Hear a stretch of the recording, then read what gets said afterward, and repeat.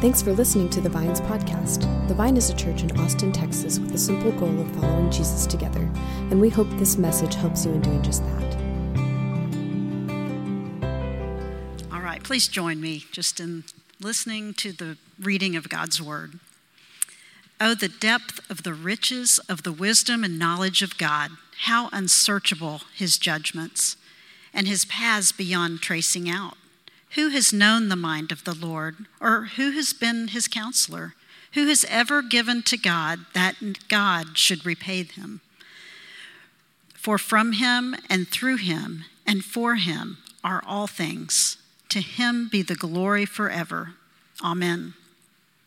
Therefore, I urge you, brothers and sisters, in view of God's mercy, to offer your bodies as a living sacrifice, holy and pleasing to God. This is your true and proper worship.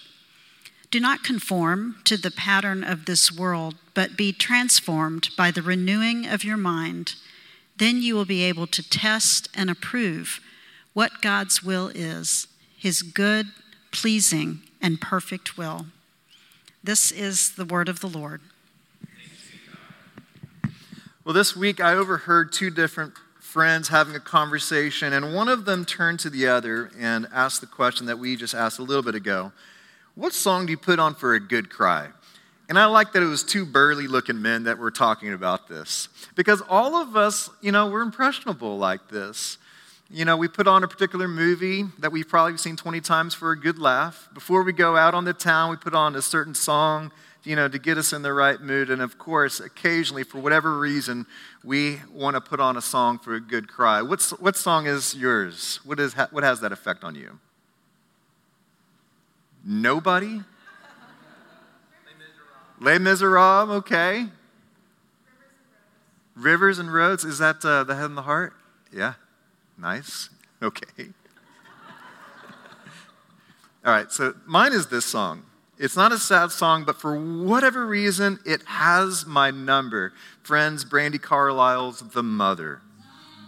Can we give a couple of snaps for Brandi Carlile? Who needs Austin City Limits? You just come here. We'll listen to some good music, people.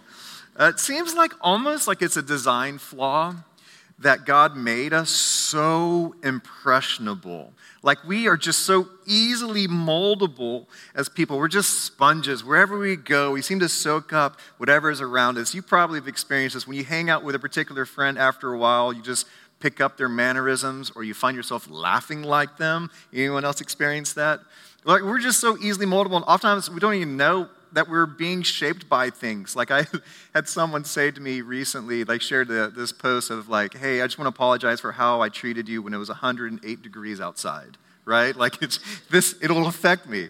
And if you guys remember, we had over 40 days of that this summer. So we were highly moldable by that too. Therefore, I think we have to be incredibly aware of everything that surrounds us, that surrounds our lives, that are shaping us and forming us. In many ways, that's why we're having this series, Seek First, is because we're looking at the different forces that surround our days that are shaping who we are. These are the conversations that we've had so far. We've talked about how we're shaped by empty religion, how we're shaped by cynicism, the culture of cynicism inside and outside the church, how we're shaped by materialism, by fragmented identities, how there's one person, one part of us, another part is something different. We're also shaped by this pressure towards sameness and in cultures of sameness. And of course, this list isn't complete. We're also being shaped by the expectations of success, by the pace of life. We're shaped by our addictions and our distractions. We're shaped by what we consume physically and digitally.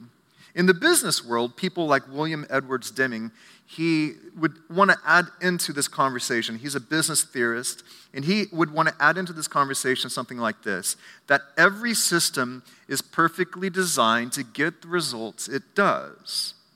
For Deming, each business, structure, culture, or enterprise is perfectly designed to produce, good or bad, whatever result comes from it, whatever is produced. And you could see this in our collective frustration with airlines. It's perfectly designed for that output. Or the toxic culture in Hollywood. It's perfectly designed for that. or the crazy-making slowness of the permit process in Austin, Texas. Can I get an amen? It's perfectly designed for that outcome. But I think this is applicable for our spiritual lives as well. The systems that we are living in is perfectly designed to produce particular things in you and me. If we see bad trends in our society, what we don't do is finger wag at that bad fruit. We remember that the system is designed for that fruit. So therefore, we go up the chain, we go up the stream to see what is the system that is at play that's producing this thing. Why is there a frightening uptick in groups espousing white supremacy rhetoric in America? Why is there this new epidemic of loneliness among men right now? Why is there an epidemic of anxiety and depression among young people? This is not just something we point at. We go further up the stream and look at the system that's producing this. Why are we, as a people, more anxious, more isolated, with this feeling of hopelessness? Why are we more divided? Why are we more exhausted and lonely than generations before? Well, friends, this is the exact product of the system that we are living in as a people.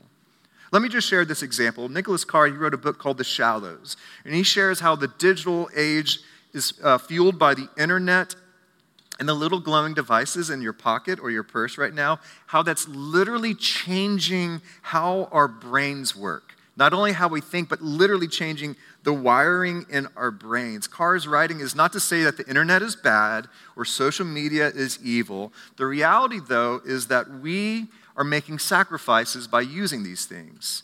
And the more we use them, the more we are sacrificing.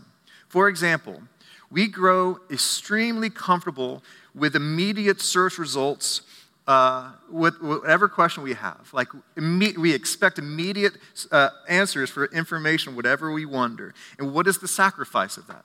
Well, we no longer experience prolonged wonder or curiosity. It undercuts conversation of, hey, what do you think? What does this mean? It stunts critical thinking. We are training our minds for immediate information and not for prolonged thinking.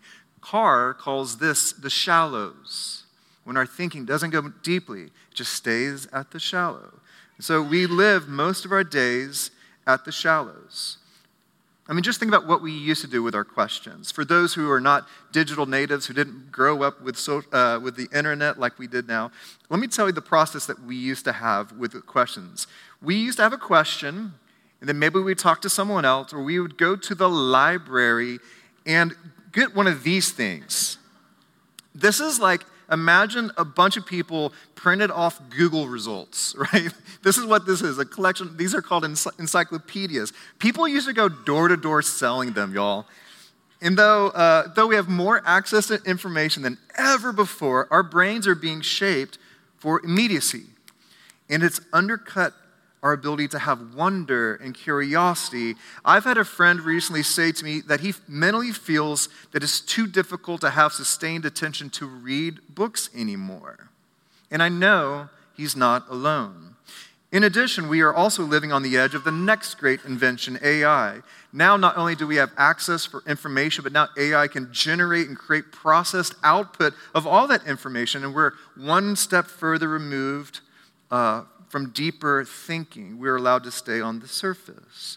Now, the immediate access to information, to the news sources in our own echo chamber that we are listening, the endless scrolling of videos perfectly curated for you and me, it pulls our thought life to the shallows, and it shapes who we are becoming. Not only are we being shaped, but literally our brain functions are changing. They're changing. They're rewiring the neural pathways that controls our thoughts and our mental conditioning. We need something to go deeper. We need something more than just the shallow shaping that's going on in our minds and our hearts and our lives. And for those who are impressed that I read this book called The Shallows, I need to be honest, I didn't read it. I read an article summarizing this book. And to make matters worse, I found myself laughing because not only did I just read an article, I realized it was on this website called 4-Minute Books. It's so stupid. So this is my confession. I didn't read it, right? I know that this sounds like this idea of living in the shallows can sound like doom and gloom, but there's an upside to this part of our personhood. We are moldable. We are adaptable. We are impressionable, and that's not always a flaw. Our capacity to be molded in the hands of God allows us to change, to be made new, to transform, to heal. This ability to change can make us, most importantly, more and more like our Savior, Christ. In many ways, what we're talking about here is spiritual formation. We might think of spiritual formation and our minds go to, well, that must mean to pray or to fast or practice Sabbath or worship or meditate. The reality is that all of life is forming our spirits and our souls. All of life is spiritual formation. It's not just happening in our religious moments. Every moment of our day is spiritual formation. How we treat our bodies, how we experience friendship, our social media diet. These are all spiritual formation. And there is not just, spiritual formation the rest of life. No, there's intentional spiritual formation and unintentional spiritual formation. Rich Viodos, he's a pastor in the Queens in New York. He became a friend a couple years back when I took a class with him at Fuller Seminary. And through that friendship, he actually gave a sermon during COVID to our church, The Vine. He wrote a book about this conversation called The Deeply Formed Life. He pastors a church there in Queens called New Life Fellowship. And he often uses the imagery of an iceberg. Their church uses this imagery of an iceberg for this discussion. Now, as many of us know, and many of the passengers of the Titanic learned, when you see an iceberg, just 10% is above the surface. What you think is it's all up there, but in reality, 90% is below the surface. It's beneath the surface. All you see is just a taste. It's a sliver of the greater thing below. Much of the shaping that the world is having upon us is shallow. It's just the top 10%. And the work of the Spirit of Jesus in our life is to go deeper. Is to go deeper beneath the surface. We aren't meant to be shallowly shaped. By knowing and to following Jesus, we become people who are deeply formed, all the way down into the depths of our personhood. At the end of Romans 11, Paul is talking to the church in Rome, and he's talking to them about what it means to be the church. What does it mean to belong to each other? And he leaves that conversation and he breaks into worship. He breaks into song of sorts. And this is what he wrote. He said, "Oh, the depths of the riches of the wisdom and knowledge of God. How unsearchable. You can't Google his judgments. It's unknowable. And his paths are beyond tracing out." Paul is saying here that God's wisdom and knowledge is unsearchable. It's impossible to plumb the depths of it. It's impossible for us to comprehend it. Even though we are people of the shallows, God is the God of great depth, the depth of his riches of wisdom. And Paul goes on to say, "Who has known the mind of the Lord? Who has been his counselor?" God's not impressionable to the influence of other people. He needs no other counselor. Who has ever given to God that God should repay him? The answer is no one.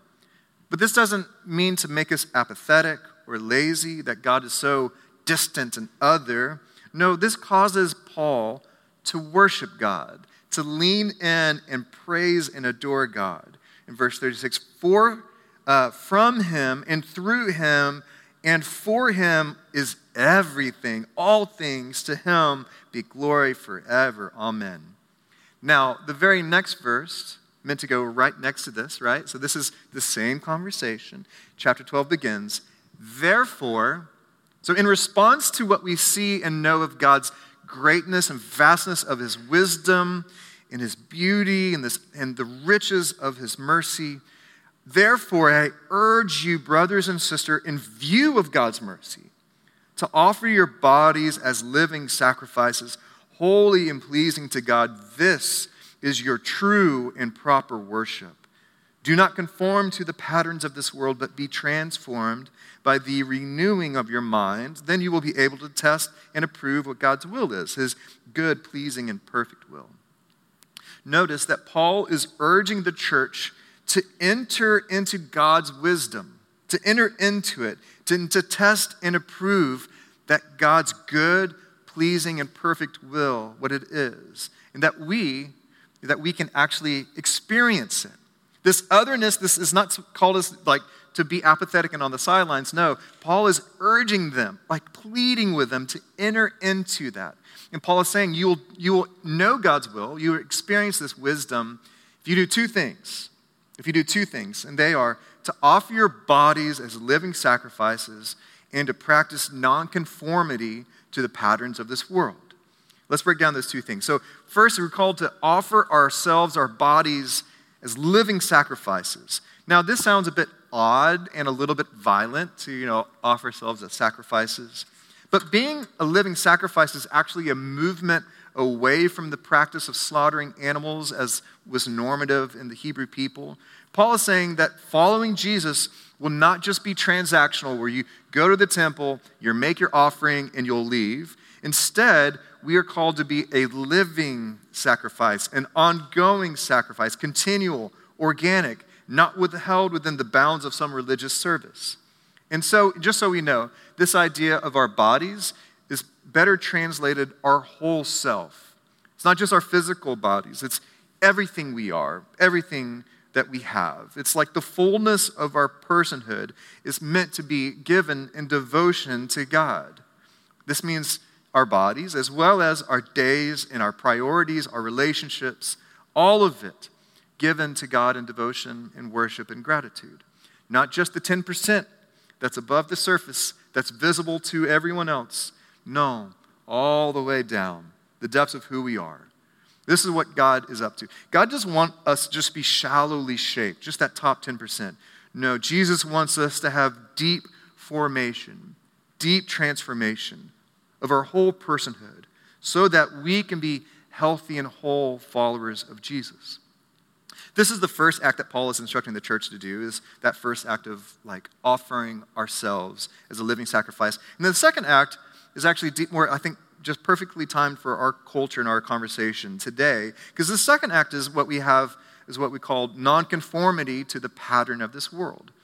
Paul was encouraging the church to look at the patterns, look at the system that's going on in Rome where you live, and do not conform to it. See what the system is doing and step aside of that and enter a different reality. As we talked about earlier, there are patterns or systems in this world that are perfectly designed to shape us. And Paul is saying, step out of that system. Don't conform to the forces that want to shallowly shape you. Instead, be transformed by the renewing of your mind. It's wild to me that modern-day science and neurology is beginning to use language similar to a Jewish tent maker of 2,000 years ago. Paul called it, our minds being renewed. And currently we talk about neuroplasticity, how our minds can be transformed. Our minds have the capacity being renewed. Our thoughts, our intellect, our understanding can be made new again. And that has the capacity to transform us. We can be deeply shaped, deeply transformed if we're willing to offer Jesus the fullness of our life, our thoughts, and our whole selves. We can literally be renewed mentally as well. And if systems are perfectly designed to produce something, Paul is saying this system, offering ourselves as living sacrifices, no longer conforming to this world, this system is perfectly designed to do something. And this thing that it will do, you will be able to understand what God's will is. You'll be able to see what the good life that Jesus has intended for you to be, if you're willing to enter into this other reality. Everything that makes the shallows dangerous, all the ways in which we're impressionable, the fact that we are moldable, this is actually good news if we're willing to follow Jesus. Because our minds can be renewed. We can be transformed. We're not bound without hope in a society of shallow shaping. We can be deeply formed and transformed by the Spirit. And just so we know, this word transformed is The ancient text calls it metamorpho, which is this what, of course, gives us the word metamorphosis. So this being transformed is not just about being like conditioned to live differently. It's not about being shallowly shaped. It's actually total transformation, going from one thing to another, new life. It's deep, it's intimate, it's powerful. And this transformation is not just about behavior modification. No, we are becoming more and more like Jesus. When this transformation happens, not only do we find ourselves doing what Jesus did, not only do we find ourselves living in the image and the likeness of Jesus, but we find ourselves wanting to live this way. It's not just about conditioning, it's about becoming, who we are becoming. This idea of being deeply formed or experiencing transformation can also, like if I'm honest, can be like a nice cliche or platitude, right? Like we might leave here like, all right, I want to be deeply formed, and you might go off and you try this week, you light a candle, you pray, maybe you put on some music, maybe you try to read scripture again, and some days it'll be great, and other days it feels like just one more thing to check off your to-do list, or just feels like an empty religious practice. I just want us to know that there is a promise that we will be transformed. It will happen. But I want to call out something. The shallow shaping that we have in this world is immediate. Like it happens quickly. And we know it. Like we can feel the endorphins when we just got done with the eternal scroll on TikTok or whatever. We feel the difference that we encounter. But you don't get the same immediate response with being quiet with God. And this is exactly the point. God is not into shallow shaping, not into the immediate buzz or the immediate response. Where this is about deep transformation, this takes time, and often it's imperceptible, it's slow. This renewing takes time. I appreciate what Catholic Jesuit by the name of Desjardins, what he wrote. He said this: above all, trust in the slow work of God. We are, quite naturally, impatient in everything to reach the end without delay. We should like to skip the intermediate stages. We are impatient of being on the way to something unknown, something new, and yet it is the law of all progress that it is made by passing through some stages of instability, where we don't feel it's certain, where we wonder, we're not positive, this instability. And if we're willing to go through that stages of instability, and the quote continues, and that it may take a very long time, only God could say what this new spirit gradually forming within you will be. Give our Lord the benefit of believing that his hand is leading you, and accept the anxiety of feeling yourself in suspense and incomplete. As long as we remain slaves to a culture of speed and superficiality and shallow shaping and distraction, we will not become the people that God wants us to be. That is the broad path that's shaping us towards destruction.